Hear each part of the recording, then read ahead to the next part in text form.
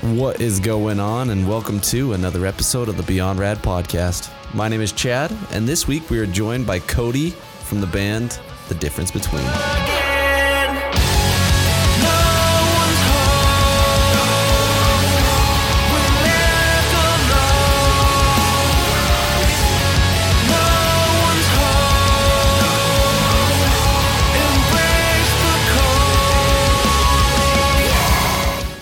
The Difference Between is a post-hardcore band based out of Lexington, Kentucky. And I consider them to be one of those super bands where you've got really talented members from various other successful bands who have come together to form, like I said, a super band. And Cody is the drummer of this band. And it was really cool talking to him. He's also, the dude's just kind of all over the place in terms of doing so many different things. And so I'm really excited for you guys to hear all these different things from him because he's the label director, owner of the label record, drummer for multiple bands, doing some sit-in gigs as a drummer for other bands. And the dude is just awesome, all over the place in terms of just so much going on his schedule. But dude, I'm so glad he took some time to talk to me. It was really rad getting to know him.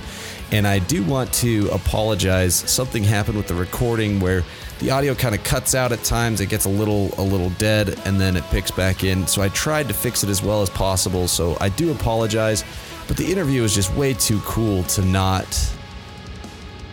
do it, to not post it, because Cody is just rad. So I'm excited for you guys to hear this one, but just like always, before we jump in, be sure to head on over to The Difference Between social media pages, to their Instagram, Facebook. Follow them, give them a shout out, show them some love. Listen to their brand new singles that they just released. One, November 19th, is their most recent single. And be sure to send them some love. And then while you're at it, you can head on over to the podcast. And, obviously, if you haven't liked and followed the podcast on whatever platform you're listening on, start with that, follow the podcast. I'd love to see you. And then head on over to Instagram or to Facebook and let me know that you listen. Let me know what you think. And if there are any other bands that you want to hear, let's try and get them on here as well. But without further ado, let's just jump right on in. Thank you so much for joining me on the podcast, man. I really appreciate it. Yeah, for sure. So it's just myself. It's Cody Frayne. I play drums for The Difference Between. The other guys unfortunately had stuff going on where they couldn't make it today. Oh, it's not a problem, man. It's one of the fun things, like regardless of whether it's one person or the whole band, it's still a ton of fun. And I obviously know that you guys have a bunch going on in your lives. So I'm always grateful to have the opportunity to talk to people. So yeah, man, I'm super stoked. I always like to just start out with a quick introduction, tell us, obviously you just told us you're Cody Frayne and you play the drums, but tell us something unique about, kind of elementary school style, something people may not know. Well, actually I've been doing music since I was like 14 years old, playing shows and stuff and all sorts of different bands. I'm 29 now. I just launched a record label pretty recently. It's Theoria Records. It's actually the label Difference Between's on as well. But that's so sick, man. It's been pretty fun. Yeah, dude. I want to talk more about that because I actually noticed. So obviously, thank you for reaching out. It's super humbling to have people reach out to me and want to be talk to me on the podcast. But it's also really cool because there's another band on your label that I'm going to be talking to. Is it this week or next week? Colony Collapse. No, different one that you didn't set up. Okay, nice. Oh, Lucia's. Yeah. So on Saturday. Yeah, so I'm going to be talking to them on Saturday. So yeah, it's kind of cool. It's just like it's always funny when those connections happen. It's kind of like a small world type thing, It's like, oh look, I recognize that record label, because when I was checking out their music, I saw the label and I was like, wait a minute, that looks familiar. And then I was like, oh, wait, that's because Cody emails me from this record label. Yeah, I figured I would just kind of disclose that ahead of time. Oh, no, dude. You're talking to me. Yeah. Dude, that's so cool. I think that's super dope because, like, that means you've got just so much going on because you don't only drum for The Difference Between, right? Yeah, I also play for a band called Ascent Like Wolves. Which, it's like you guys, metalcore band. Yeah, congrats on that new album. Oh, thanks. It turned out super sick. I told you I'm not really like super well versed in like metalcore and like the harder music, even what you guys do with the post hardcore. It's still kind of a newer genre for me. Like I never really listened to it a whole lot, but man, Ascent Like Wolves, that new one actually was like, it was funny to me. I was like, this isn't metal. This is whatever it is. It's fantastic. Thanks, man. It means a lot. Yeah, it's been Ascent Like Wolves now for about 7 years, and sick, man. It's like my baby. It's like a lot of like the old. It's like a Skylit Drive meets like era. Yeah, like that old school like. Maybe that's what I liked about it. Singing and stuff. Yeah, maybe that's what I liked about it. Cause yeah, dude, like mixes a lot.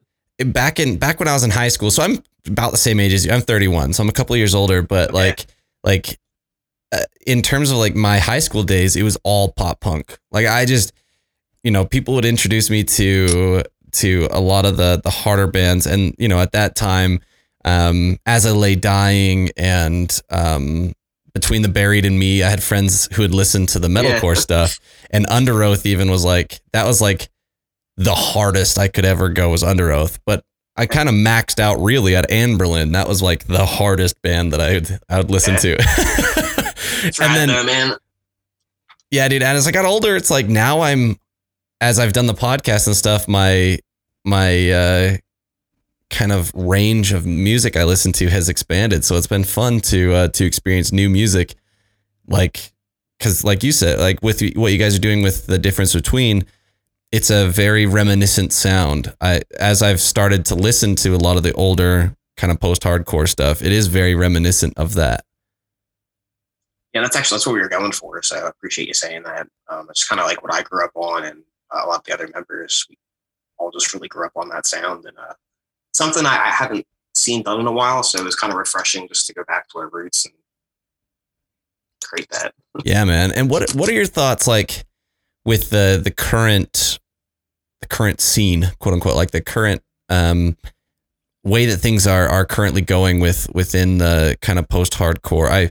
I've noticed a big trend away from the hardcore elements and more mainstream elements. And maybe that's just my outside looking in type feel. No, I think you're pretty right with that a bit. I mean, everything comes in cycles, I've noticed. So like right now, kind of that mainstream, I call it like serious octane core. It's like something you'd hear on like Sirius XM radio or something. Okay. Yeah. Something that's palatable by someone who's not like in the scene is that kind of. Yeah. It kind of like mixes all the tropes, like a lot of tropes of like what metalcore and post-hardcore is, but it's written in a way that it's digestible to people who are just like really into rock music or like more mainstream music. Wouldn't really give a band like the difference between even a chance, just because the old school post-hardcore vibes and how heavy it is. Yeah. I also do see a lot of just like metalcore making a resurgence though, which I think is really cool. Like the metalcore scene's been insane lately with like bands like Era putting out albums. Kingdom of Giants album Passenger, which came out last year, is probably one of the freshest sounding metalcore albums I've heard in a while. Well, and then you've got labels like Sharp Tone. Yeah, Sharp Tone. Like UNFD and Famined. Yeah, Famen's great. Chelsea's awesome. Yeah. And I've noticed as well, like, so, there's a lot of those older bands making a resurgence too. Like the one that stands out in my mind right now is Memphis Mayfire, making coming out with new music. And I was like, wait, how long has it been since these guys have made music? Cause I've heard the name, but I'd never listened to it. And I was like, hasn't it been years and years since these guys have been together? I think I honestly attribute a lot of that to the pandemic and just like the shutdown and everything. And I think it really just showed a lot of musicians, even like past and current, that you can make a resurgence again. You don't have to play shows constantly to have a career in music. You just put music out there, which you're seeing all these bands, like a huge band I used to be really into when I was growing up, Lower Definition. I mean, it's a big influence. They ran without a song. I don't think they're ever going to play shows. Attack came back out of nowhere. It's pretty crazy. So they just announced the tour, but yeah, that one's really crazy to me because once again, never listened to Attack, but You missed the whole crabcore era. Yeah, I really did. Yeah, I didn't know anything about it. There was like something about sales. There's another band that was like something with sales in it. Jamie's Elsewhere. But yeah, like I missed that whole era, but I do love Bill Murray, and I also really enjoy Beartooth. So it's kind of funny. I enjoy kind of the offshoots of Attack Attack. Yeah, Bill Murray's a really fresh band. Everything they put out, I think, is really cool. Yeah, dude. I actually haven't gotten into Beartooth as much as I probably should. So the only reason I got into Beartooth was, I don't even know the dude's name. I can't think of it, but the bass player of Beartooth had a band previously called City Lights. That is okay. Yeah, I'm a huge fan of City Lights. And so I kind of followed him to Beartooth, and I was like, okay, this is a very different sound. Yeah, they're definitely a really good band. I just never really, I don't know, there's like plenty of bands out there that I've just never really I never really listened to that I should. Yeah. And get around to all of them. It's hard, man. And this is kind of where I'm obviously you're in it in the multiple places where you've got obviously A Scent Like Wolves. You've got The Difference Between, and you've got your record label where now you're going to have to navigate this world of, okay, well, how do I get into the ears of people who, you know, may not feel like they have enough time or energy to experience or find something new? Yeah, it's definitely a challenge with just how oversaturated music is right now. Like I was saying before, just I feel like the pandemic really like opened the floodgates of content. Yeah, it's hard to keep up with everything. Exactly. You see a lot of bands doing like every 4 weeks or 6 weeks putting out a new song, where you don't really see like a whole album. Yeah, that's constantly. That's a trend that's hard for me to get on board with. I like having fresh new music, but I am an album guy through and through. Yeah, from like the label perspective, I understand the strategy by it. It works really well, just because you got to get people's attention, and if something doesn't, you miss people sometime, at least you know in 4 or 6 weeks you have another chance again. You know, it's really good to build bands that way. Yeah. But as somebody who grew up just going to like FYE listening booths and like Hot Topic listening booths and stuff, and just like let's finding a whole album and like just like going with the vibe of the album and just the aesthetic of the album. You kind of miss that nowadays. Yeah, it's tough, man. It's I mean, obviously, like there's pros and cons to both, obviously, and I'm curious to know like your perspective. It's probably very different than just the standard musician perspective. Now that you are understanding kind of the logistics behind the releases of you know, the difference between like what are some of the biggest things that, like with the current state of affairs when it comes to the music world, what are some of the things that you feel like are trending right now that you think are going to kind of be the future of the way music is done? Definitely TikTok. That's something I definitely have to, my old ass hasn't been able to complete yet, but I'm working on that. But TikTok is definitely going to be the thing to start blowing bands up. Really just coming up with some sort of cool story behind your music or your singles. Like it can't just be like metalcore band releases a new metalcore song or something. It has to have like some sort of theme behind it. It's really cool if you can tie in some like merch aesthetics or video aesthetics with it. And then just basically nowadays to like really be successful as a band, you have to learn how to be basically a digital marketer now as well. It's insane. Yeah, man, I'm amazed. Like, and this is where I'm still trying to grasp, right? Cause like this isn't a career path for me in terms of the podcast. This is something where I feel like it's an opportunity to help bands who, to get a larger audience, and then to talk to really talented people and just make kind of like really cool connections in the music world. Cause that's just kind of my passion. Right. But I'm like, if I want to ever take this to the next level, I have to learn TikTok. I have to learn this stuff. And I'm like, man, there's so much to it that just, it's so difficult to really dive in and I mean, I guess you just have to fail to learn, right? Oh my God, yeah, I'm a big advocate of learning from failure. It's been like the theme of my life, honestly, from trying to navigate the music world, different bands and stuff. Yeah, dude, I bet. Get a lot of knowledge though from all of it. Oh yeah, I mean, what are some of the failures that you've had that like that really defined who you are now?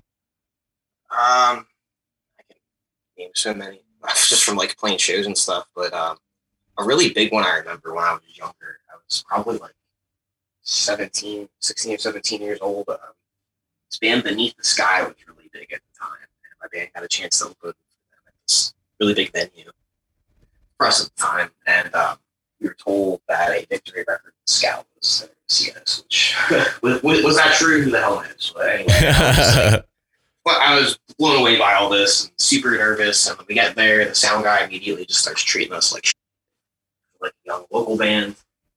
I immediately tell him, I was like, hey, I'm going to need a drum rug on this riser. So it was just like wood on a riser, and the riser wasn't that big. I was like, my drum set will 100% fall off from a double bass pedal. And he's just kind of like, well, you got 5 minutes left in your changeover. If you can go find one band, you can do it. If not, it's going to cut in your set time. And I was like, whatever, I'm just going to go. We only have a 20-minute set time to begin with. So 2 songs in, my entire drum set falls off the stage. No, man, that's awful. Yeah, devastating. I remember just like driving home, just like thinking, just so upset, just thinking to myself, just like, I just totally ruined that. And I just never wanted to feel like that again. So like now that's just one instance where I've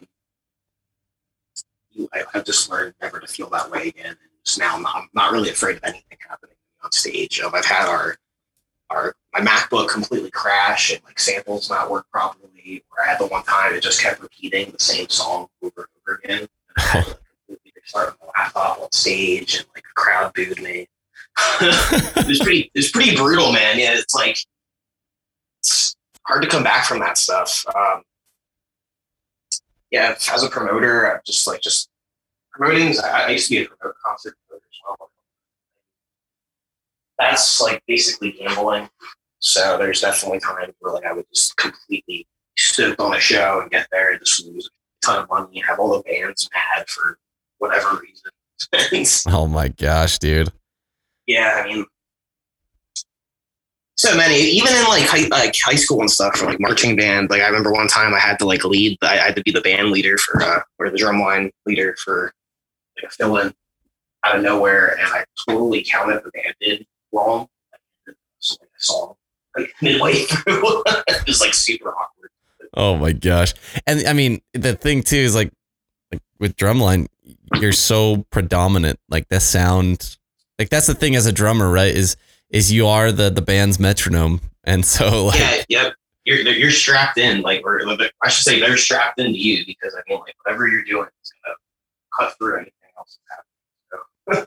Dude, and like with like particularly with the story of like the drum set like falling off the stage, like I can imagine like all the frustration and the stress, and just especially where there's potentially, you know, someone from at that time, the label, you know, probably because, you know, obviously Victory's huge then. Yeah, there's obviously a little bit of sour history that happened within Victory, but at that time it was the label for, you know, the post-hardcore and the harder music. I mean, I don't know how long ago it was that the incident happened with you, but you know, all of that stress, all of that stuff going on, like, you know, you said you learned that you're never going to feel that way again, but like, what do you mean by that? Like when you say that, like, you're never going to feel that, does it mean that you're just, I guess I'm just never going to like allow myself to be that upset about something I really can't control.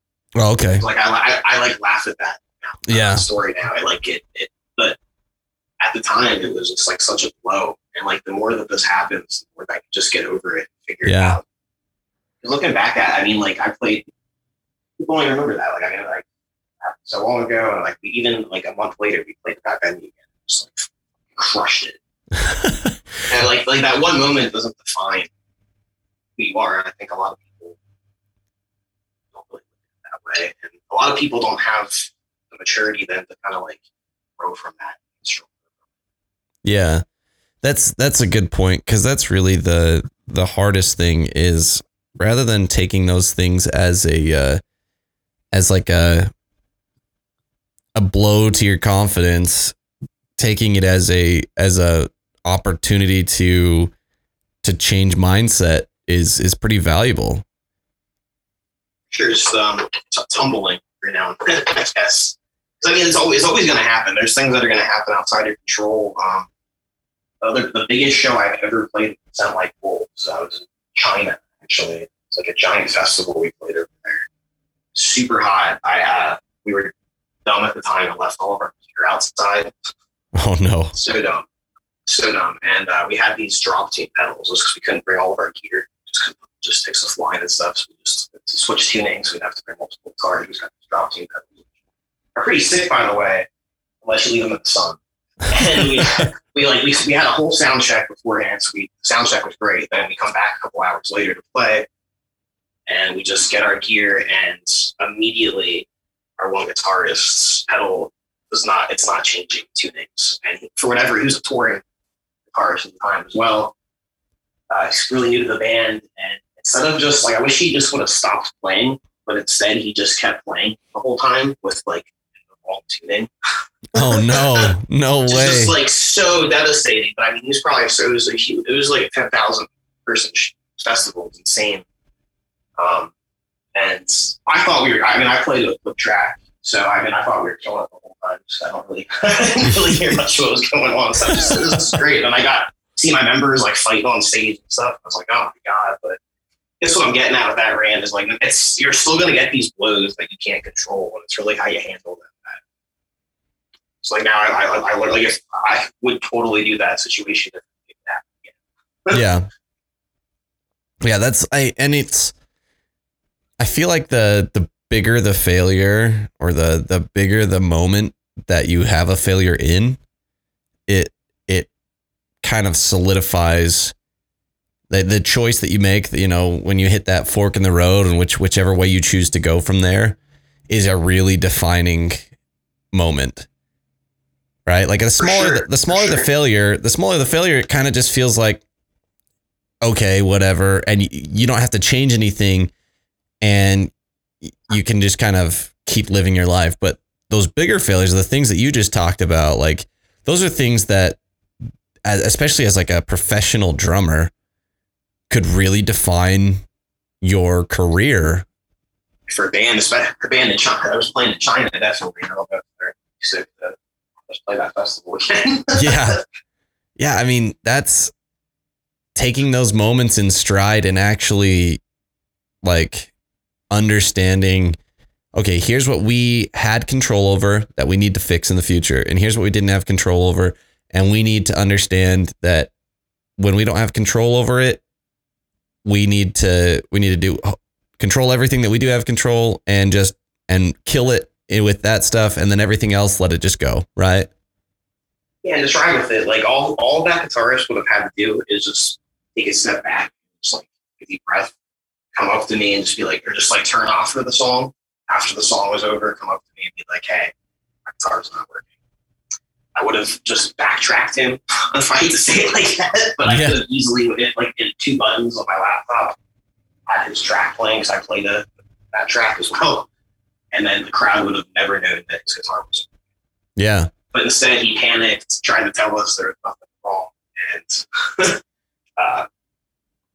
played anyway with the wrong tuning. Oh, man. It's a pretty rough thing. So, like, what we learned from that was just teamwork. Yeah. Just relax a bit, you know? Yeah. And I imagine as an individual who's there specifically for, you know, a show, not like a full member of the band, but someone who's just there for tour, there may be that pressure or embarrassment that you can't bring it up. Is that, I mean, but I would imagine, I mean, I feel I've already like messed up playing with other, I try to fill in bands. Well, I'm actually filling in with this band called If Not For Me now. And recently, at the second show I ever played with them, our in-ear system stopped working, and I didn't have a click track, and they're like, hey, they have a lot of samples in their music. that have to be like perfectly on time, you know, where they're going to be shooting stuff out when there shouldn't be stuff. And I had to like basically just figure it out on the fly how to stay on time without having a metric. Yeah. Luckily, I could hear like the samples enough where I'd be like a bass drop would come in. I'd be like, okay, good. We're on point still. Yeah. Oh my gosh. So, yeah, they'll still keep going. It's just how you ride with them. But yeah, the whole time I just felt like, man, I didn't have any fun that entire show just because of the pressure of not fucking up their set. I'm just a part of it. I mean, I'm just like going. Yeah, man. I don't have an identity. Nothing. I'm representing them, you know? Yeah. So yeah, I have nothing like, I probably sound like I was talking on that guy while I was kind of explaining a situation, but no hard feelings on that guy. Cause I mean, I couldn't imagine being in that situation myself. And it's just really hard. It's just, I mean, hopefully he learned from all that stuff. I know I learned from it. Yeah, dude. My band did too. So yeah, I mean, like you said, you know, hopefully the band, you know, obviously sounds like you guys took it in stride and just said, well, you know, for like maybe in the future you're able to let them know, hey, just be candid with us because we're chill. We want to make sure that this is the best show ever. So, you know, I don't know, because it's so fascinating to try and like understand why someone would be shooting themselves in the foot by trying to, you know, they're trying to impress you, right? Because they want to do the best they can. They're in this show with, obviously they appreciate your music and what you guys are doing, and to then be too embarrassed to fix the problem and to help the band. I don't know. It's a very fascinating conundrum in my mind, because you see it all the time in workplaces and stuff. It's a very similar mindset of how to, you know, handle the problem head on and deal with that little bit of embarrassment, even though you shouldn't be embarrassed because it's not something you have control over. Like his pedal wasn't working. It's like, it's not his fault. Now, I mean, I think a lot of it was the shock of like it happening. Like it was totally fine like an hour and a half ago. Prior to that, and then it just like burn out. So like you had to find this out while we started the song. Yeah, that was probably really, really hard. But also, I just think people are afraid of being bluntly like transparent and like just owning up to something right away as it happens. Yeah, because you brought up the workplace. I see that kind of stuff all the time at my job where if like somebody would have just been like, hey, I see this problem starting to happen. Let's fix it right now. I kind of messed something up. Like so it's completely jacked up. Yeah. Like, hey, I really, really messed up. Yeah, it's a funny, yeah, like the idea of letting it fester is you know, it's so unhealthy for every aspect of life. Yeah. And I mean, obviously now there's like potentially, you know, there's always repercussions, right? There's repercussions for fixing the problem right away. There's repercussions for letting the problem play out and not fixing it, right? That you're gonna have something to deal with either way, but it's always easier to deal with it sooner, I feel like. Sure. And with like the new label, I'd imagine that there's been a lot of learning that's been going on in terms of, you know, how to coordinate with bands, how to best promote, how to best, you know, handle each of the different, I don't know, processes. Cause you've got obviously release schedules, you've got promotion schedules, you've got financing and all of that. And now as a member of one of the bands, like, what are some of the things that you've been doing differently with the difference between than like you've done with previous bands or even like Ascent Like Wolves? Like, what are some of the things that you're doing differently right now, in terms of how you're handling the band and the music and stuff, obviously being a part of the label and a part of the band? I like it, but also hate it a lot. My partner at the label, Chris Weddington, he actually plays guitar as well. We just kind of figured, you know, I think it would be beneficial to maybe just put this new project out on the label as well. Yeah. We try different like practices with them. Risky to spend money on other bands to see if they work and stuff. Yeah. Which we found some success. We found some failures too from it. But I mean, it's nice that it's not like, I definitely want the difference between succeed. I don't think anything not bad or anything, but it's nice to just have like the comfort to be like, all right, well, at least this is my band. Yeah. Yeah. You know, like, yeah. We just wasted this a little bit of money on it. At least it was our band. It's not. Because now it's more of like a DIY band project as opposed to you're handling that for another band that's relying on you, right? Yeah, and I don't know, but I do kind of hate it as well, though, just because like anytime you have like it's almost like a conflict. I feel like it might get looked at as conflict of interest sometimes. I don't know how to say. To label, we just definitely wanted to put our first LP out through Theoria. I don't know. I had to go back and forth. Like, part of me is just like, I wonder if bands, why isn't it sound like Wolves on there or Soft Spoken, which is Chris who's up there. Yeah. And there's reasons for that. There's 5 other members in the band. They're just different. Every band's completely variable, you know. But so I want to think of that. So it's nice to have the difference between on there. So I can kind of, if anybody asks, like, why do you have started my video project? But at the same time, the contrast to that, if anything really good happens, the difference between just out of just our music or just luck, you know, and it doesn't happen to another band, they just like, well, you're just trying to tell your band. Yeah. So I'm being totally honest with that. So yeah. It's like I said, I like the idea where I can experiment and have the comfort of like experimenting different aspects, but I also don't like that it can be a lot of interest. Feel. Yeah. I don't know if that answered your question a little bit. But no, that makes sense. Yeah, the idea that you are potentially like, because that would be really like a stressful idea, right? Like, it's the idea that another band could see. Obviously, the tough part too is like each band is different, right? You have a different front man. 100%. So many differences. Yeah. And it's like, but those differences could be, you know, menial. They could just be something that doesn't make a difference in the long run, or it could be something that makes a huge difference in the long run, like having a vocalist who sang for Emarosa and then having a drummer who plays in Ascent Like Wolves. And like those things are driving factors for a lot of, like, for a band to grow, right? Like having a super band with members from various other post-hardcore bands that have been very successful, that's helpful. But it also, in your position, could be very awkward because it's like, well, yeah, we have this going for us though, but other bands, all they see is record label owned by this guy, his band doing best. That's yeah. Luckily, we're not doing the best though. So okay, good. I say that with a grain of salt.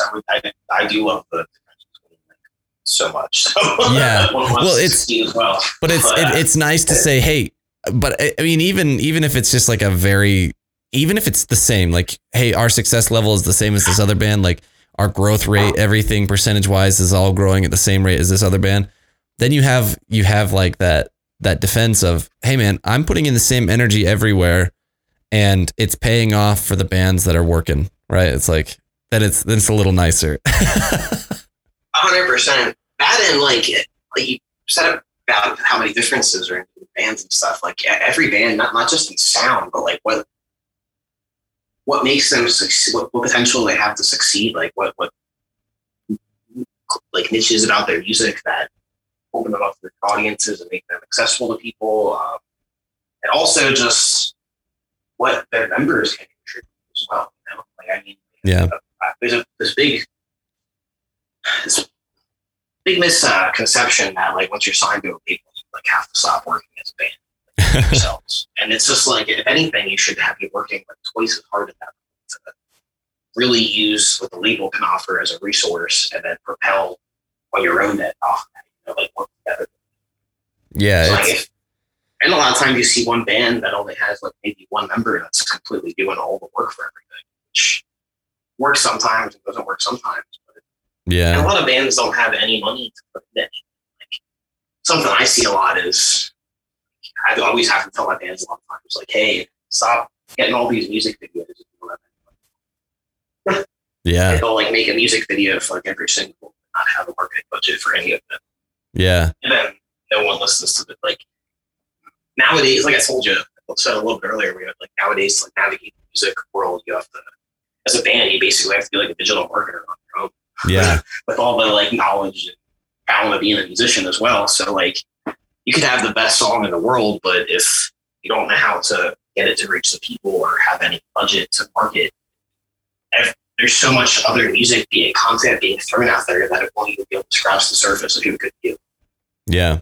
Who could reach. So yeah, that's a good point. And I find that there's just so much to that I got a degree in marketing, and I didn't pursue a lot of digital marketing stuff because it was just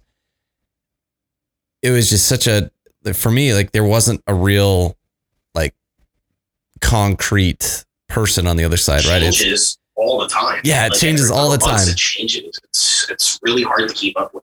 Exactly. And you're dealing with a different type of person, right? If you're talking face to face with someone, or you're dealing with the buyer of a company, right? Like that's a very different world than dealing with someone who's leisurely browsing their phone.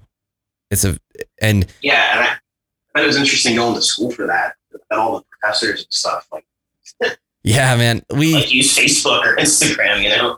Yeah, like we had, like at the time that I went, it was Instagram was the big dog. Snapchat was growing, and the cool thing was like all my professors were.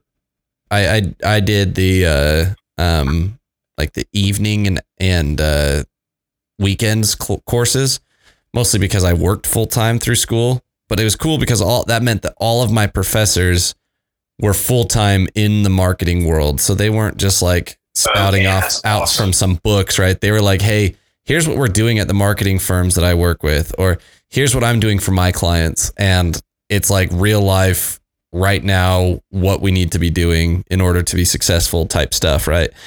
And man, it made a difference. Like I said, the hard part for me was just, I couldn't relate to the content I was creating.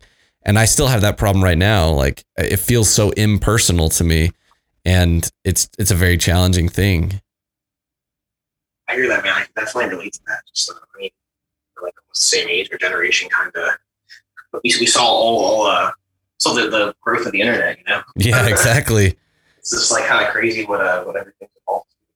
Like I have a sister who's a decade younger than me. She like goes her head. She has no idea what the world's like. She doesn't even remember she doesn't know what dial-up is. Waiting for like alien noises for like 5 minutes until your computer connects to the internet. Oh my gosh, dude. Yeah, she doesn't know what AOL Instant Messenger. She doesn't know MSN Instant Messenger. It's just, and that like, if you think about that like I took that as just like, oh, well, that's like, it's a big learning thing for me. That's why I can't relate to like TikTok and stuff. Yeah. It's just like a whole different culture. Like I look at TikTok like silly sometimes. That's like what gets famous. But yeah, dude, it's funny. The people who are good at it make it relatable, right? They make it something that everyone can enjoy. And it's like, that's what I love about music, is it breaks down those barriers too. It's something that's relatable, right? It takes a concept that came from someone's mind. You wrote something that was very special and unique to you as an individual, or to the band as individuals. And they put it out there, and then every person who listens to it has their own memories and story and emotions and stuff involved with that song that have nothing to do with the band anymore. It has to do with that song. And so like, that's my fascination with music. So all these creators are doing the same thing with video content, and it's powerful when they do it well. It's impressive.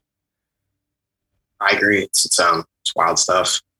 And for you, like as you've been obviously, you know, navigating all of this craziness with managing the label, and working with the band, are you handling a lot of the work, or is it pretty well distributed amongst the members? For each individual band, or oh no, for your band, for the difference for the difference between. Yeah, actually, we work really well together. It's like I said, Chris Wethington, he plays guitar and soft spoken as well. Myself, it was kind of just a passion project we made, like being kind of just bored with like the lockdown last year. I actually live in Lancaster, Pennsylvania, and he lives out like near Lexington, Kentucky. Oh, cool. To Walton, Kentucky. But yeah, actually the whole band's from Lexington besides me, so it's kind of we pretty much write music over the internet. It's pretty sweet. So that's awesome. It started by me like writing whole layouts of drums, just like fun beats that I wanted to make. I love writing drum MIDI. It's like relaxing, and I just like sent like a whole like a post-hardcore song layout. It actually was the layout for our first song in Venom. And I sent it to Chris, and he like sent the guitar to that back, which is kind of a backwards way of writing if you think about it. Drums are written first, and like normally, like for something like Wolves, I have like full songs sent to me that are done on guitar. Yeah, I just like write drums in the studio to them. But so yeah, it's kind of the opposite of that. So technically, theoretically, I could have sent this any guitarist and got a completely different song back. Yeah, for sure. But anyway, what Chris wrote, I thought was sick, and it was the same vibe we wanted. And then we just kind of had fun with that for a couple more songs, and eventually we're like, you know what, this is really cool. You want to like run with this? And then Chris reached out to Chris Roberts, who was the front man of Emarosa when they were the Core Sets or Cages era. So like Emarosa's first EP was actually written under the name Core Sets or Cages. That's like mid 2000s, right? Like mid 2000s. Yeah, like very early 2000s. Oh, okay. Yeah, it's sick. You can actually, if you look up YouTube, Core Sets or Cages, Utah, you can hear like the very first demo of Emarosa's pretty famous song, Utah, from their first EP. Sick. And with Chris on vocals of it. But yeah, so Chris Wethington reached out to Chris Roberts because Chris Roberts is actually out of kind of the music scene for a little bit, and showed him the stuff, and surprisingly, for whatever reason, Chris Roberts really wanted to work with us, and it's been really fun working with him. I think his lyrics are really fucking awesome. Yeah, dude. The contrast in vocals and screams, and we went down to, I drove down to Kentucky, which is like an 11-hour drive, and we recorded the first 3 songs from the Patch and Venom little EP we put out. It's called a single. It's only 3 songs. Mm-hmm.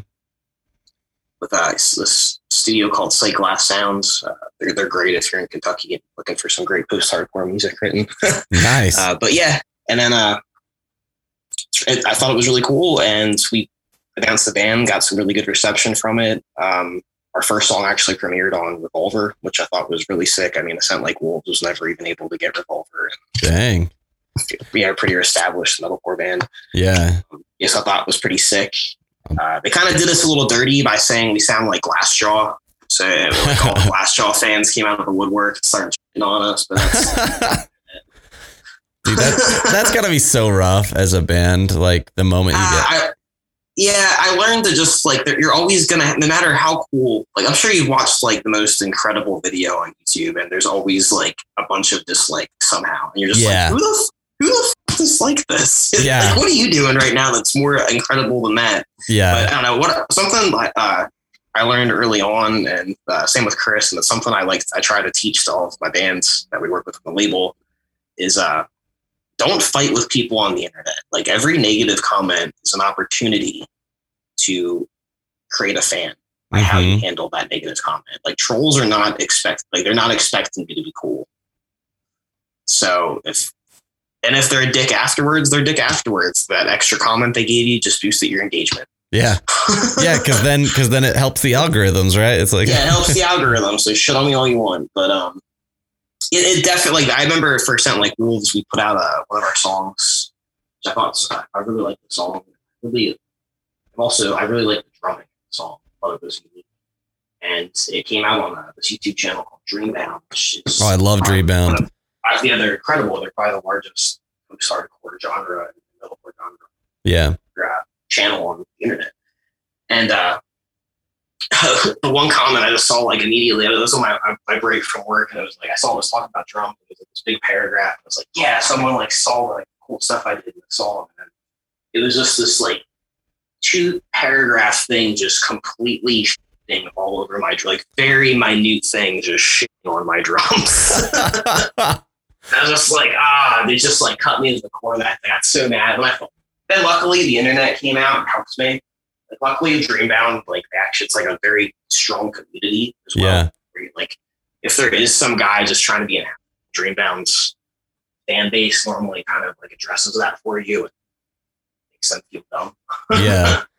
Yeah, dude. Luckily I had that to help me. So that's actually how I found A Scent Like Wolves, was through Dreambound.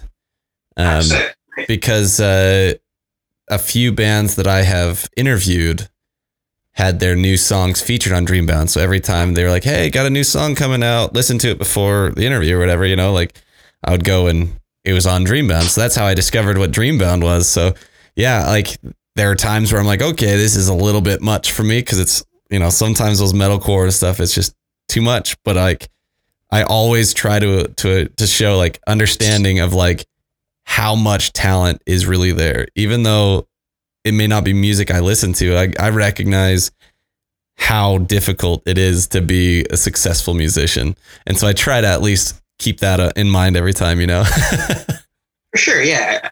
Honestly, man, I don't really like listening to metal music too much. It's surprising that probably sounds have a record label and metal bands, but I always kind of make the joke. I didn't choose metalcore; it chose me. It's like really fun to play on drums. You can pretty much just do like whatever. It's very challenging. I love it. But I mainly listen to like indie music and a lot of hip hop. Oh yeah. So who are some of the ones that you listen to right now? Honestly, probably two of my favorite. I'll kind of relate this to like albums of the year that came out. But I really like the new Citizen album that came out this year. New Manchester Orchestra album. Oh, that one's good. I love that band. I listen to a lot of lo-fi music as well. Like I have an office full-time job, so I'm just constantly listening to that stuff. And Pure Noise Records put out this lo-fi. Dude, I was literally listening to it before while I was working right before this interview. It's so good, man. I love it because it just makes me smile because it has all those like emo and like old nostalgic themes of music I love, but it's like beautiful lo-fi music and it's done really well. Yeah, dude. Honestly, I think becoming my I hate to call that my album of the year, but I think it might be. It's like, dude, I listen to it so much. I shared it so much because like the thing for me was like lo-fi has always been like a genre I listen to because I'm a developer, right? So like that's a music I listen to that all the time. But like the thing is I'd get sick of certain themes that would happen within lo-fi, and so the moment Pure Noise did it, I was like, this is incredible. Like they had like one of my favorites was there was a Knocked Loose song, lo-fi. Yeah, it's so weird because it's like so dissonant and eerie, but it's still like a pretty lo-fi song. Yeah, Counterparts has one too. Yeah, and I like I said, I shared the music with some coworkers and I showed them the originals and they're like, "Whoa, hello!"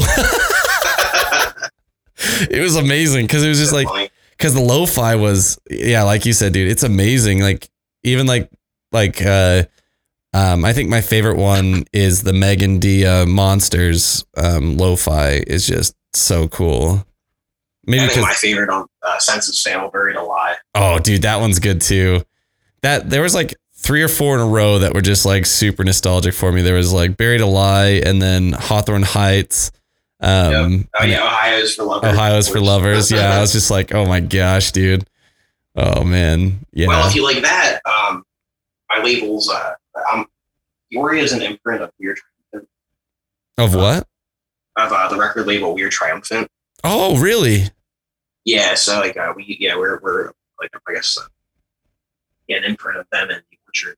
But anyway, Weird Triumphant has another imprint label that has like a lot of bigger artists called Lord or Life or Death, and they just put out basically just a pop punk nostalgic lo-fi album similar to Pure Noise, but like it's awesome. It has this like all of the old school nostalgic pop punk emo bangers. Dude, I'm gonna have to. I literally got the promo. Yeah, I literally got the promo email for that lo-fi, and I forgot about it. but now I okay, nice you get those, yeah. I get the We Are Triumphant stuff because I'm a big fan of a lot of the pop punk side of things that they do. Dude, they're so good. Actually, I used to be an A&R for We Are Triumphant before Victoria. Oh, no way. I like led into Victoria. That's cool, man. So like Wolves was on this We Are Triumphant as well. Okay. Mystic Auras actually came out, but yeah, they have an. I'm love We Are Triumphant's pop punk scene. Yeah. They stand like Neck Deep. All right, is Neck Deep still on We Are Triumphant? No, only their first EP was. Yeah, I feel like We Are Triumphant is like the discoverer. They find, I guess you were in that role, right? That they find that discovery, and then the bands release their debut, EP or a few singles on We Are Triumphant, and then get signed by big labels like, Hopeless or Pure Noise. That's essentially the business model. But I mean, I love it. I have a huge respect for Greg Long and different A&R label. And he's really one of the only, and Chelsea as well, Family Records, that they put her up. Both their labels. Yeah. Something that the music scene really needs, because they're the ones that are giving these new artists a chance before they've gotten to the point where they broke already. Yeah. Yeah, man. It's such a tough thing to navigate. And like, I remember, I look back to like my high school days, and, labels like the Militia Group were doing that. And even a little bit larger labels. There was obviously Drive Through Records was kind of like the step between an entry level label and, oh, you're signed to freaking Sony or to Universal now, right?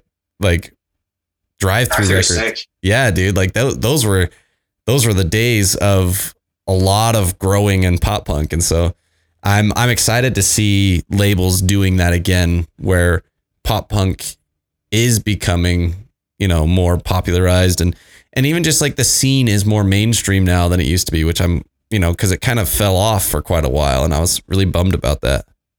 I think a lot of that had to do with like, people might love this or might hate it, but a lot of more mainstream artists going into pop punk realms for a little bit. I mean, yeah, or a lot of like heavier bands digressing more into, I shouldn't say digressing, or turning more into like alternative bands, like Bring Me the Horizon. Yeah. Like totally changing the game every album they make. People look at that as that selling out. I look at it as a band just growing. Yeah, and experimenting. They do so much. I mean, look what came from that. Yeah. Like all the growth in that genre that led to that. And going back to like what I was getting out of my point, pop punk, look at like Machine Gun Kelly, pop punk world, whole like emo rap, and all that's led to pop punk realm, which is now allowing it to become a lot more mainstream. And I think Spotify is doing a pretty good job at that. It's like making a bunch of really unique editorial playlists. Yeah. That mix in a lot of pop punk elements with like more mainstream artists that are, and they're also marketing like younger kids again, keep it the continuum going of people finding out about music. Yeah. Yeah, man. And it's cool to see, because, obviously, on the big side of those things, like you said, Machine Gun Kelly, Lil Lotus, Mod Sun, all those guys who are kind of just like blowing it up right now, all collabing with Travis Barker, who's obviously like the king of pop punk, right? He really is. He's crushing it, honestly. Oh, he really is, dude. He's out there just like, he's reviving. He literally has single-handedly revitalized an entire genre. And he just seems like he's having a blast doing it. Like it just, from like, yeah, I mean, outside looking at it, just like everything he's doing just seems really fun and cool. It does, yeah. But yeah, that sound even led to this whole like new pop punk, like, rap, hip hop sound. Where like you got bands like Nothing Nowhere on the here. Yeah, Nothing Nowhere's good, man. I love them. That's actually probably one of my favorite albums this year too.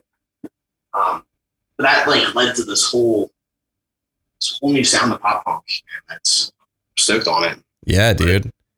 And like, there's a lot of bands doing it really well. Like, I don't know if you've heard of, what is it? Magnolia something. They're from Magnolia. That band blew up from TikTok too. Magnolia That's a great Park. example of a band that just like crushed it on TikTok. Yeah.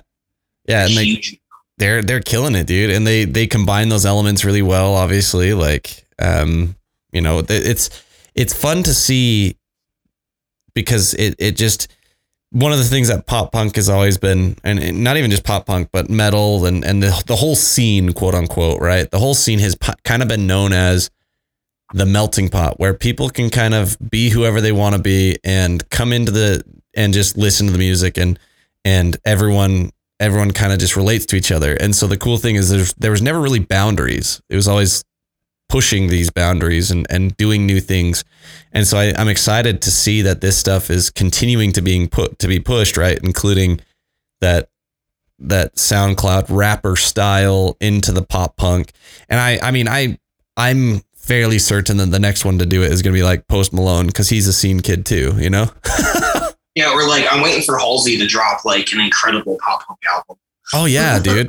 All these people, so cool. Yeah, they have a history in like with pop punk. She's hinted at it, so I'm like just kind of, that would be, I mean, I also thought her album was probably one of my favorites this year too. I'm a sucker for like kind of super heavily produced pop music like hers. Well, I mean, she does it really well. So good. Yeah, and it was produced by Trent Reznor, which was crazy. You definitely hear that influence in there. I just thought it was a really unique album, and then how they marketed it was incredible too. Yeah, who was it again? You said Trent Reznor. Like 9 Inch Nails. Oh, I was like, why does that name sound so familiar? That's why. Yeah, it's like, it's such a weird thing though for a pop artist to go to. Yeah, like that to produce, and you can hear it though when you listen to that album. Wow, okay, this is weird. Yeah, I mean, he knows what he's doing. Oh my god, yeah. I mean, I love whenever I see a movie's produced by him, or the soundtrack for a movie's produced by him or something. Just like yeah, he's the reason I know really anything about him is he's my brother-in-law's favorite musician, and so he's constantly like showing me the things that he's things that he's done. And because I was never a big 9 Inch Nails guy, but I'm a huge Trent Reznor fan, right? Like I love the stuff that he does that isn't 9 Inch Nails. Like huge fan. I love his. I'm kind of like been like kind of fascinated always with like the soundtracks of movies and stuff. Yeah. Like when like people make original scores for like high budget like movies, I just think that's really so cool. Whenever I see that he does one, that's really sick. Yeah, dude. And it like there's so much involved, because my favorite thing about it is they typically have like a theme throughout the whole score that is tied together throughout the whole thing. And he seems to be like, that's kind of his second nature for him to be able to do that. It seems like something that he just was natural at, just tying it all together and making it feel very cohesive from start to finish. Yeah, definitely an incredible musician. I wouldn't even know how to begin writing music for a score. Yeah. Yeah. I imagine it's very difficult. You have to know the exact emotion you're trying to evoke at exactly the right moment every single time throughout the whole movie and make it all feel cohesive. That's a little bit much for me. Yeah, he did all the John Wick albums, which I thought those were really cool. Yeah, they turned out so cool. And like I said, like even with those, there's still like I'm kind of a nerd to a lot of this stuff, but there's a YouTube channel I watch called New Rock Stars.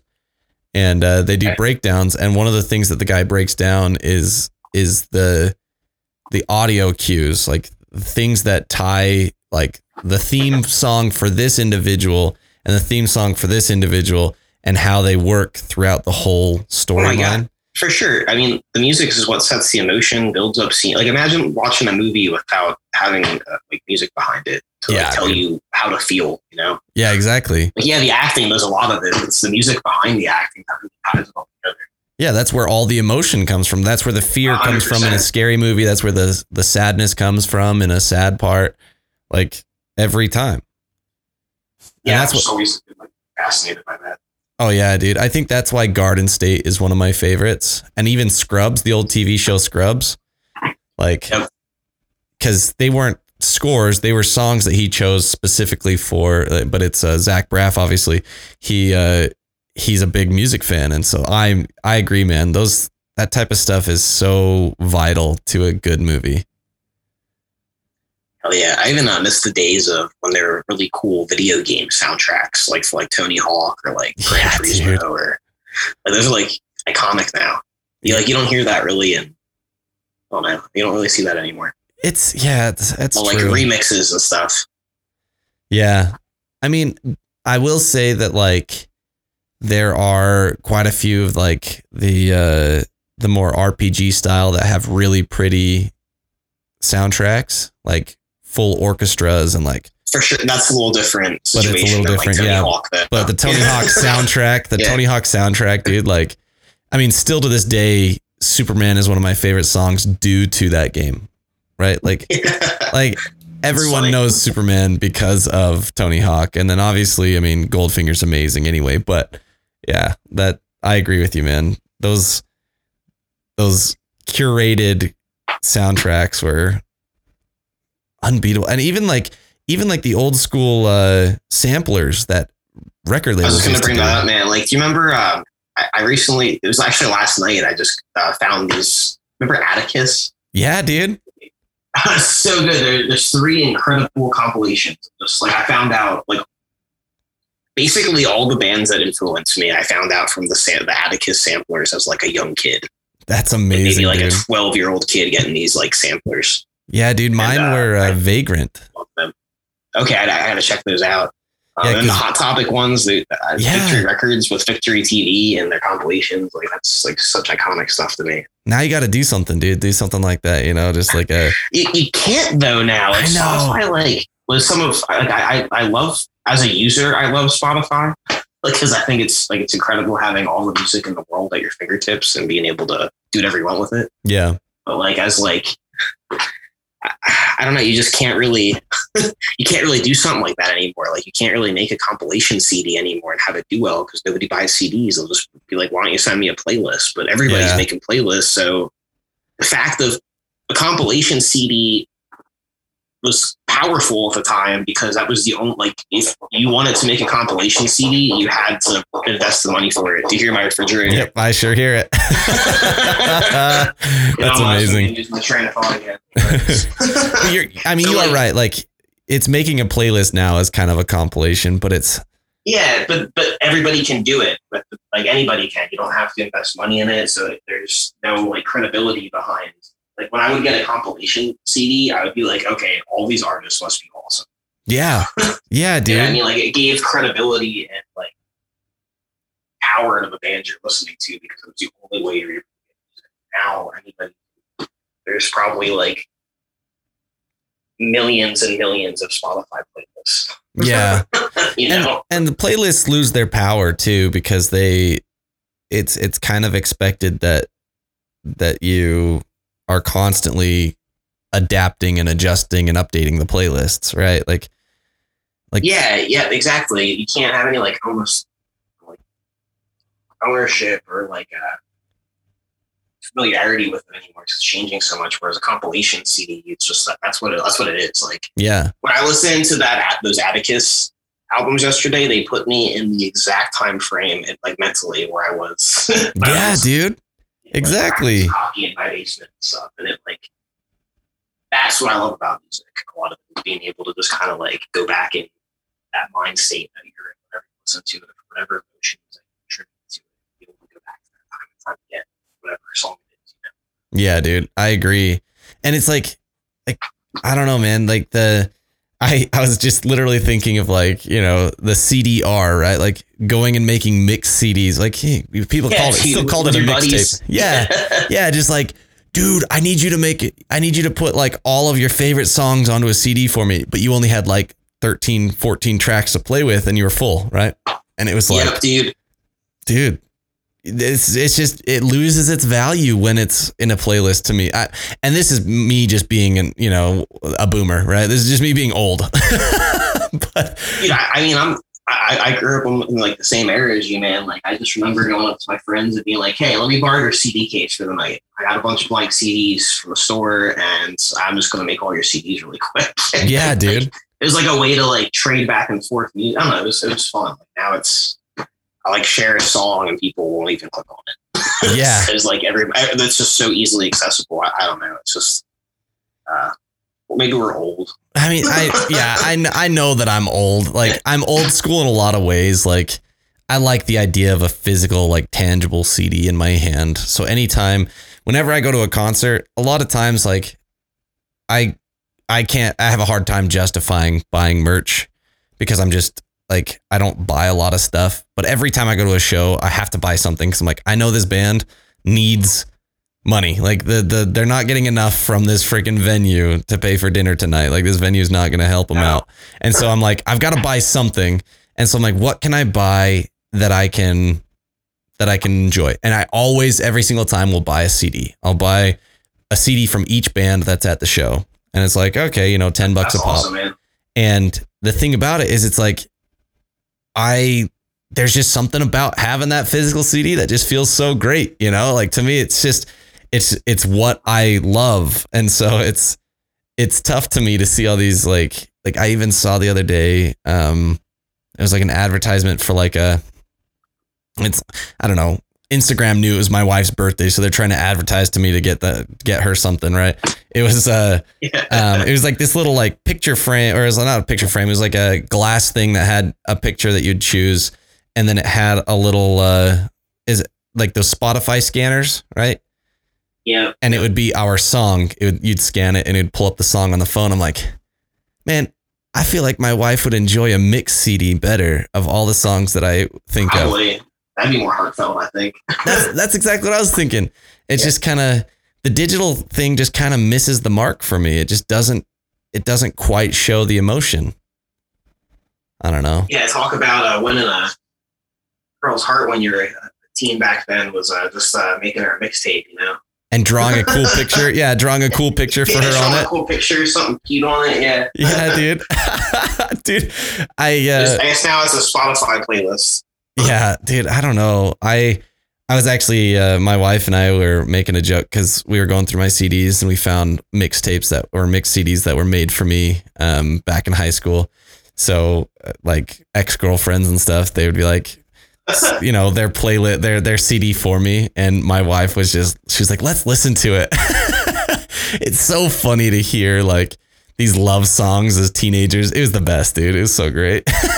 Yeah, man, that's some good stuff right there. Oh, good memories, man.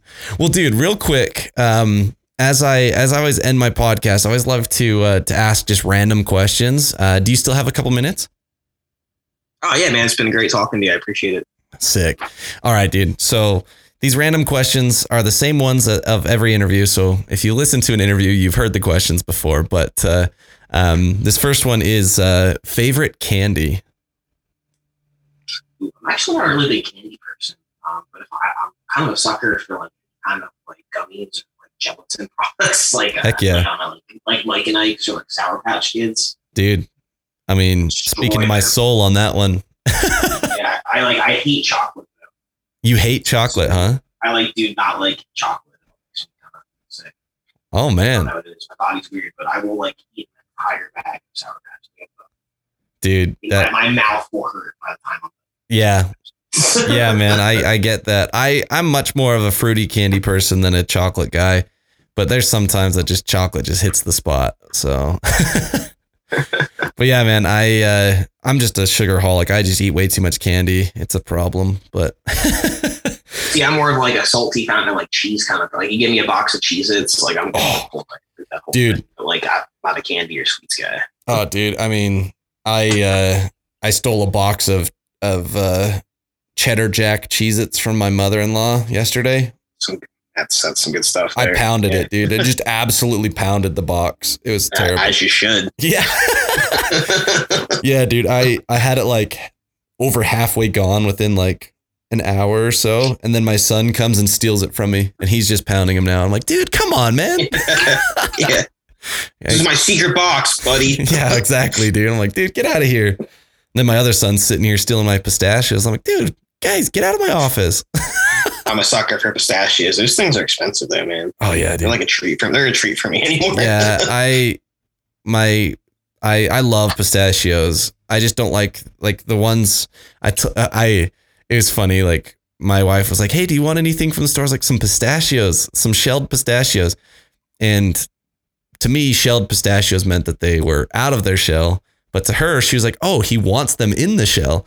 And so now I have a bunch that are in the shell. I'm like, "Dang it. It's such a pain in the butt to open these."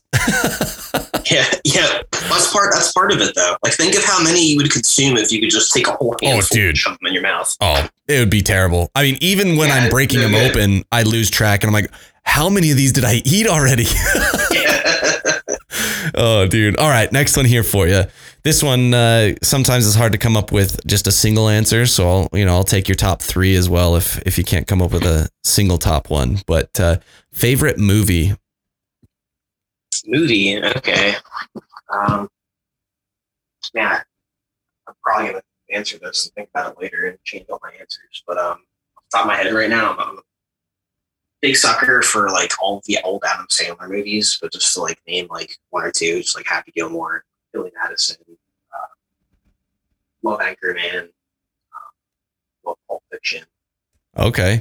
That Pulp Fiction was definitely out of left field compared to the others. Yeah, I figured I should put a more serious movie instead of a bunch of really silly, dumb movies. Dude, those silly, dumb comedies are genuinely like the best, though.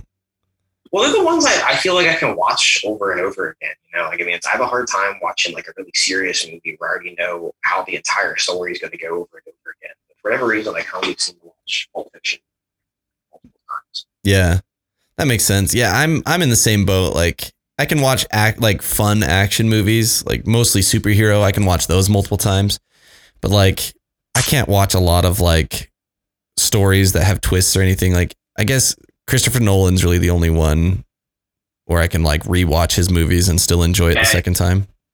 Yeah, I think his are great too. Like there's a lot of movies that I think are incredible, and after I watch them, oh man, that was amazing. But like to call something my favorite movies, I feel like something I'm able to watch anytime I want to, and it's still great to me. Yeah, I agree. It's so funny. I was talking to a guy named Sam, band called South State, and I brought up Billy Madison, and he'd never heard of it, and I was like, "Dude, am I that old?" My humor is like founded on those movies. Dude, I still every single time I think of that movie, all I think is Nudie Magazine Day, and I'm just like, it's just so dumb but so funny still. This isn't no place for a penguin. So great, but my favorite media like anything to watch is probably It's Always Sunny in Philadelphia. Oh yeah, I've probably watched like all of those seasons probably 10 times. I've heard that show's pretty darn funny. I've never watched it. I don't watch a lot of shows though. I don't really watch TV. Incredible. Okay. It's kind of like my like comfort show. If I can't think of something to put on, or if I'm like want some background noise or something. Yeah. Well, I mean, all the characters. It's home base. Yeah. All the characters individually in terms of their comics, like their comedy bits and stuff, are fantastic. So I'd imagine all of them coming together is kind of a powerhouse of comedy. It's so good. It's just like the opposite of like I call it like an anti-sitcom almost. It's like a sitcom normally is just like people trying to get better in their lives and growing. Or like It's Always Sunny, it's just the worst people gradually getting worse and worse and worse, and just more terrible people. And I think it's so fun. Like everything's a joke. That's awesome. Yeah, I'll have to check that one out. Sure. All right, dude. Another one here for you. Favorite non-music related hobby?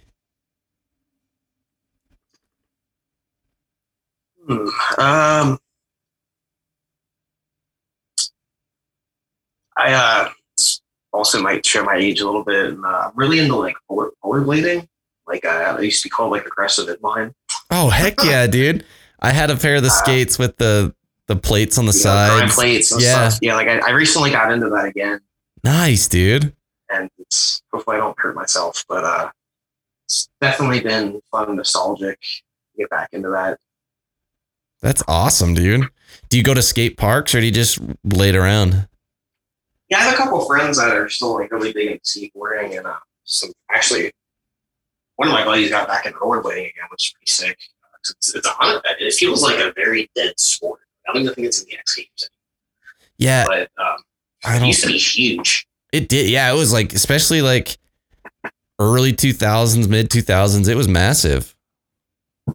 Yeah, it's crazy. But yeah, I'm trying to be a little more active and do that a little bit. But that's awesome. Man, just kind of like typical stuff, like this game called Monster Hunter for Switch.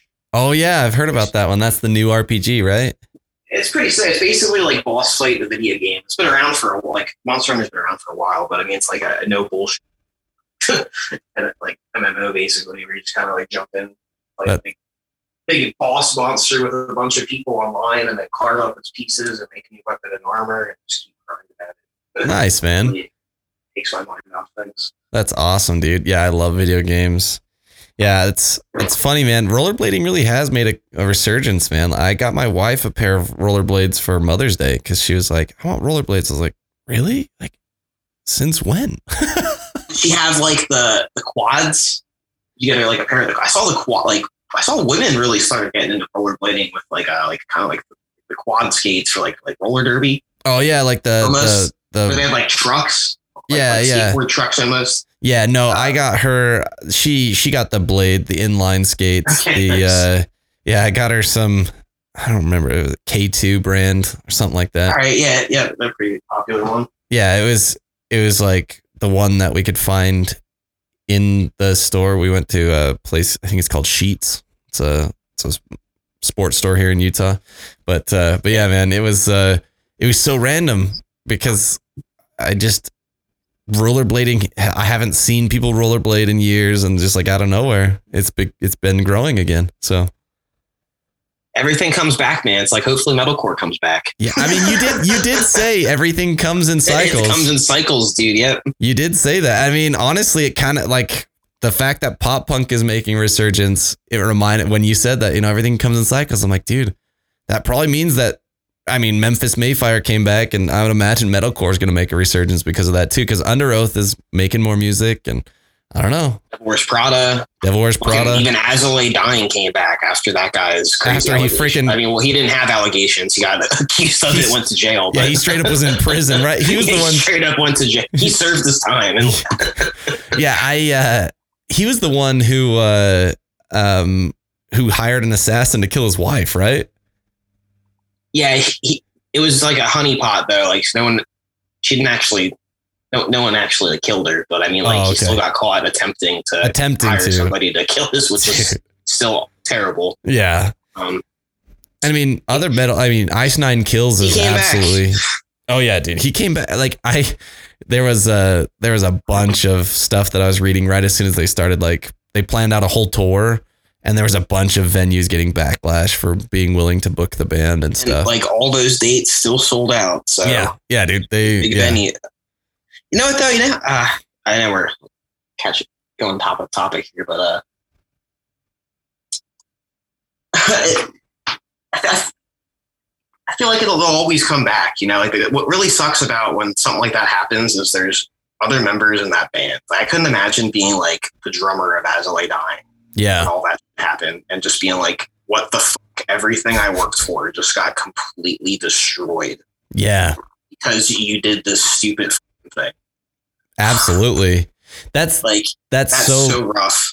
Yeah, dude, that's a great point because there's so many other people involved in that. And like the example that comes to my mind, what was what's the band name? Ronnie Radke's band. Falling in Reverse. The one before that, before he went to prison. The Fate. Yeah. Like, so he goes to prison and they're like, dude, like you may be our front man, but we need to still make music. Like, right? Like, isn't that what happened? Yep. And they got a new vocalist. Yeah. I guess Falling in Reverse's whole first album was all over Escape the Fate. And then they miraculously go on tour together. Yeah. It's all cool. Crazy, dude. It I mean, Ronnie Radke is one of a kind as well, obviously. But yeah, like it's that same concept where it's like the band is like, dude, you screwed up, but that affects us negatively, like big time. Dude, Trump is a listener too. Like, I mean, I say this with like a grain of salt now, just because I've gotten like attacked by it in the past. But like one of my favorite bands is Brand New. Oh, dude, yeah, incredible. But like all of Jesse Lacey's sexual allegations came out right after Science Fiction dropped and just destroyed that band. I just remember like it was such a heated thing, which it should be around that time, where I just remember posting like my favorite albums of the year, and like Science Fiction was my top one because like objectively it was my favorite album of the year. It's like what Jesse Lacey might have done in the past or whatnot. Like that was my favorite album that year. The music of it was great. So I just said Science Fiction is my favorite album of the year, and I got like destroyed by my Facebook timeline.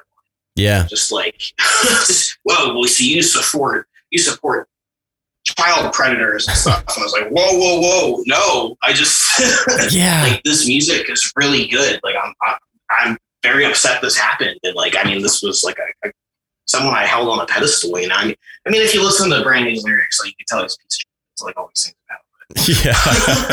At the same time, though, like I mean, I really held that. I really loved that band, like growing up, and now it's like hard to really enjoy enjoy their music, or find myself like being able to like allowing myself to enjoy their music with all this, and it's just it sucks. I just couldn't imagine being like a member of a band that something like that has happened. Yeah, dude, I agree. It would be so hard. And it's tough too as a listener because you want to be able to separate the person from it. It's just it's culture today doesn't allow you to. You're like you just it's so hard. I don't really post any opinions. Yeah, I avoid all opinions as much as possible when it comes to that type of stuff. Because like Lost Prophets is another great example of a band where that's an extreme there. Yeah, like it is. And it's like it was easy for me to just not listen to Lost Prophets anymore. Right, like this guy's awful, but like it's that same concept. Because their music was cool for like when it came out, but it's like even right now when I'm talking to you about this, in my back of my mind, I'm like, just shut up. Someone could hear this. Yeah, I know. Take it out of context. Yeah. Just no, ruin your record label. No, that's such a. It sucks that they have to worry about that. So yeah, we can move on, obviously, but it's true. It's like it is true, man. Dude, I've got so many things in my mind of how I want to change the way that people like, because we just kind of, I don't know. I hate that we don't let people change and evolve and grow. And like, I understand like some things they're really like certain things like what was done in terms of especially like predatory type things. Those things really need to be like addressed, and that person doesn't need to be given a spotlight again after. Right. But like, I do feel like, man, it would be really nice because, man, mid 2000s, life was different. People would say different things, act very differently than they would now. And it had nothing, there wasn't malicious intent until you try to apply the words then to the times now. And so I just want people to be able to grow, you know, like. I think you said it that was very well spoken about everything. I'm just going to leave you with an interesting concept. Imagine if social media was around when like the hair metal genre was going on. Oh my gosh, dude. Like, every time I think, like when I hear some of these allegations, like a lot of the allegations are terrible, but I'm just thinking, man, this shit, like I heard from like in the past of like hair metal bands and stuff. Jeez. Yeah, dude. Motley Crue wouldn't even be allowed to be a band. Absolutely. Yeah, dude. Like most of those bands, that was what they were built on. Sex, drugs, and rock and roll, dude. That was it. Doing terrible things. So, I mean, the times were a lot different. I don't know. It's a very hard to talk about it. Yeah, dude. Yeah. It's hard to talk about it. Yeah, dude. Like, oh man, I mean, there's so much involved in it, and it's a whole societal thing. And so I have my opinions that in terms of, I try to look at everyone on a one at a time basis, just like, is this individual person good? Like that's the thing that I just try to do every time now is I'm like, I'm sick and tired of generalizations. I just want to look at you as an individual. Are you a good person? And then just handle my friendships that way because it's just so much easier. Yeah. Or people just kind of like relax and try to get out of the spotlight of your opinions on social media. Yeah. Like, I think that's like what a lot of it is. People are just like, I always wonder when I see like giant fights, like giant threads of people arguing back and forth. I like look at the timestamps of all of them. I'm like, you literally spent like your entire day, arguing with that one person. Like, none of you are going to change. You both look stupid to me when I'm reading your stuff. Yep. Like as an outsider. Yep. Exactly. And it just muddies the water of anything good, like any good conversation I can have. Yeah, exactly. And I just wish that like opinions are important, but you know, they're meant for you and they're, you know, they're not meant to be shared broadly, right? Like I feel like the ability to just share opinions just willy-nilly has devalued the importance of dialogue because people, you know, if you get enough people piling, it ruins it. Yeah, it just made people afraid to have meaningful conversation anymore. It's more just like, and no one wants to hear each other out on where they're coming from about something. And when you're not like literally talking to somebody with like your, like over like a voice or even better in person, you're missing a lot of the dialogue of the nonverbal communication coming from it as well. And like, I just feel like a lot of people they don't want to hear anybody out anymore because they're almost like afraid to have a different take on something or go against something that's not like trending by society or I don't know. All these things are hard to talk about. And I hate even saying that sentence because a conversation shouldn't be hard to talk about. I agree. It shouldn't be hard to have, but it's just, I don't know. Anymore, you have to worry about, like, I mean, I've seen comedians like Dave Chappelle. Kevin Hart was I don't even want to, I love Dave Chappelle, but and it's a conversation I don't think we should. Yeah, no, with this, but, but Kevin Hart, great example. Kevin Hart with the Oscars. Yeah, like they went like that was like that guy's like dream, and like I love Kevin Hart. I love watching him. Like I just love watching him grow, and like he's an incredibly talented and driven dude, and got to like the highest paid comedian for a while. I might even still be. He might still be, now. Yeah, and they found like a tweet from him. I don't know if it was a tweet at that time, but from like 2006 or 2008 or something. Like over a decade ago, and they tried to cancel him from that. And I'm just like, it's like you said earlier, it's like in the 2000s, times were a little different. Dude, like I love watching Tropic Thunder. Tropic Thunder, dude, like that would not go over well today. And Ben Stiller was the one who directed that, right? Like a white guy had a dude play blackface. Like obviously it was in jet. It was to express how awful blackface is, but it's still the idea that happened, right? Like even Django Unchained, I don't know that could go over anymore today. No, both of them got a lot of backlash recently. Really? I haven't paid as much attention, but I see those. People tried getting them taken down from social media. I mean, streaming services. Yeah, it's like, dude, people are calling like, you know, like freaking Abraham Lincoln a racist. I'm like, yeah, in today's terms, everyone during that era was a racist. Everyone. But the fact is, like, the dude wanted to emancipate people. He wanted to make them free. That's pretty rad. But no, he's a racist because of the time he lived in. It's like, dude, can we just put things in context, please? Yeah. I mean, hard stuff to talk about on the podcast. Yeah, I won't make you have to voice an opinion. I'll let my opinion stand alone. And if my podcast gets canceled, that's me. And I will always defend you because you were, you know, like you didn't say anything amiss. I did. I don't think you did either. I just, again, it's like I said before, it's just, we're in a really weird time and trying to like having a legitimate conversation where you try to hear all sides out. Anything can get misconstrued by taking like a segment out of it, just using that as much. Yeah, dude. I mean, it's just scary. It's because of that. It's scary to have any kind of conversation. Yeah. It's like what happens with Dave Chappelle, even. Yep. A lot of these like headlines that I'm seeing are because nobody watched all 3 of his episodes. Yeah, like context is very, very important. When you 100%, when you're, especially in a situation like him, when you're a comedian trying to talk about very controversial topics in such a rough climate. Yep. So yeah, man. And the irony of all of this, I realized like I'm wearing a freaking leather patched American flag hat, right? Like it's a leather patch with American flag on it.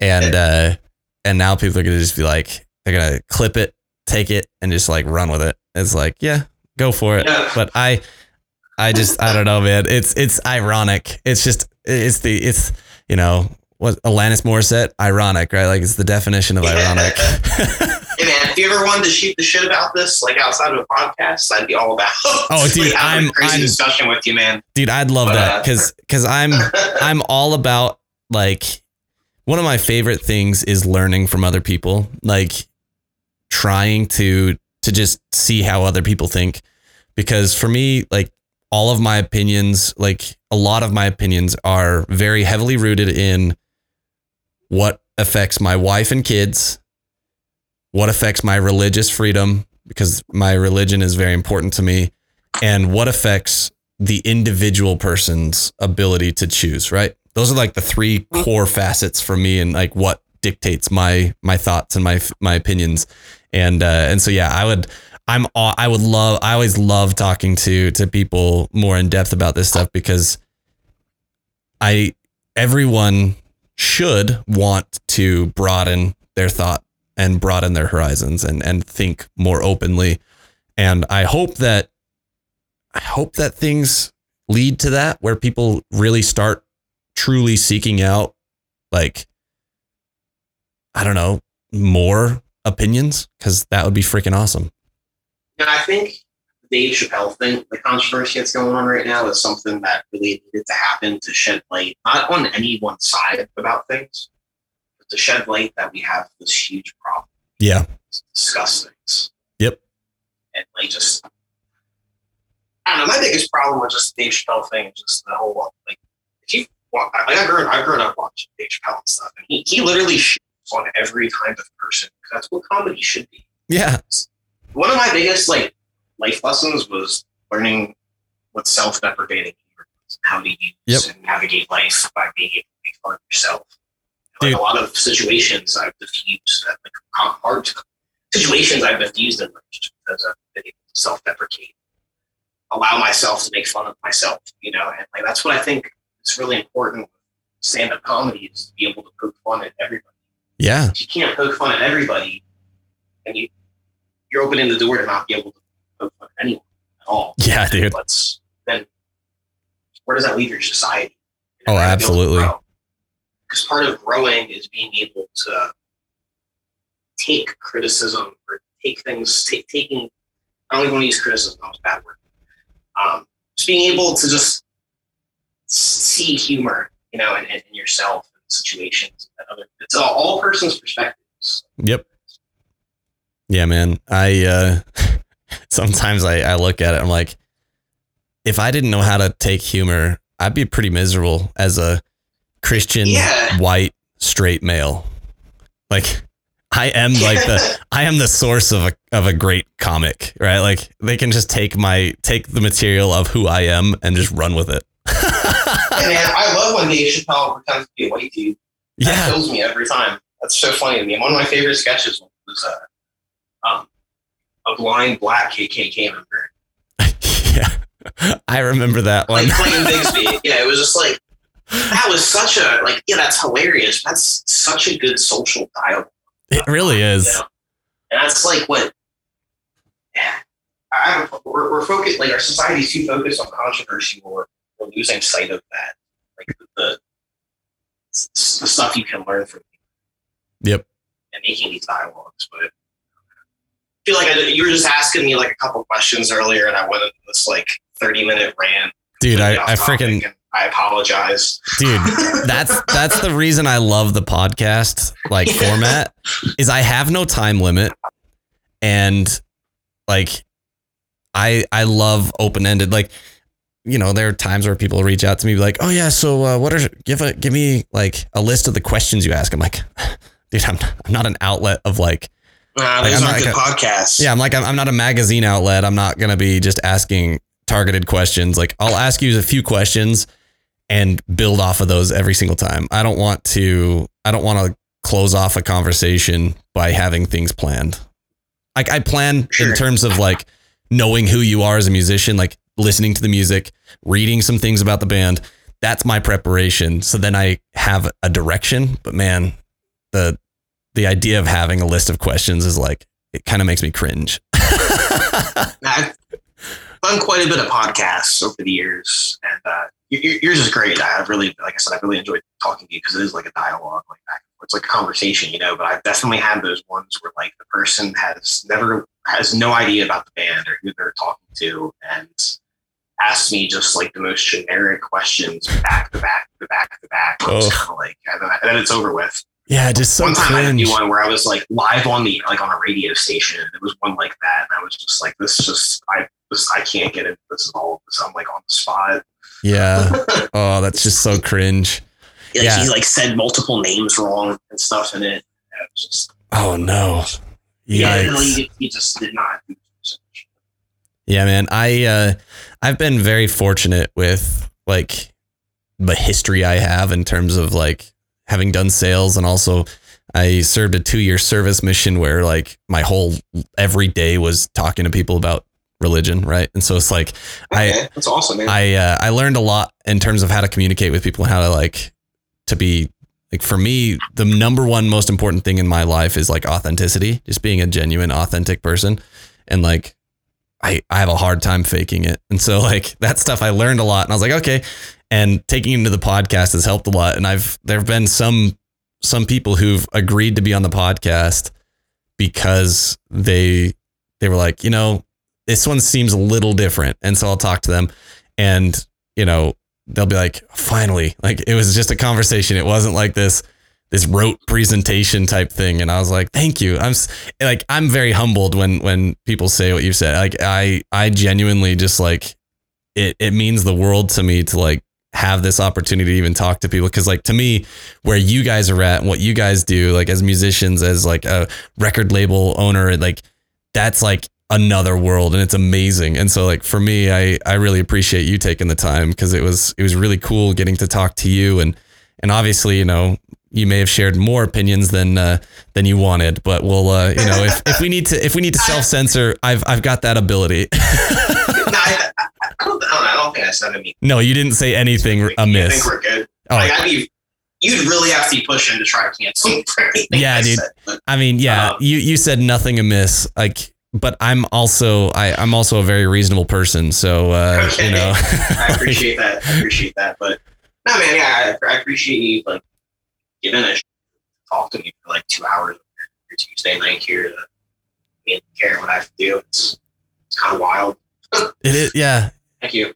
Dude, I appreciate you, man. And obviously, congrats. Like I don't even know if I mentioned it a whole lot. I obviously have listened to all the music that you guys have released thus far, and I'm stoked, man. You guys, you said you're planning on a full LP, right? Yeah, so we have another single coming out, follow up to our October single. The 19th, right? It's called it's coming out the 19th of November. It's called Be Treated and Cured. I think it's really cool. They both songs go together in theme. And then we're releasing a full LP next year. I'm stoked on it. It's really cool. Heck yeah, man. Well, I'm pumped for you guys, man. Congrats on what you guys are accomplishing, and obviously, you know, best of luck with everything, because you've got a lot going on. So you know, any other bands that you can think of, I'd love to chat with them too. So we got plenty of bands. So we just have 12 bands on our roster right now. It's pretty sick. So definitely I already hit you up, I think, a couple days ago. So yeah, I did. So, yeah, man. A few of my bands. Well, I'll definitely be in touch going forward. Love it, bro. Thank you for listening to another episode. Thank you for making it all the way to the end. I do apologize again for the audio issues. I don't know what happened with the recording, but it was such a cool interview. I couldn't let it just not get posted. So huge shout out to Cody, and thank you to him for joining me on the podcast. And once again, go check out his music. Go check out his record label. The band's on his label, obviously stellar. And we'll catch you guys next week. Deuces.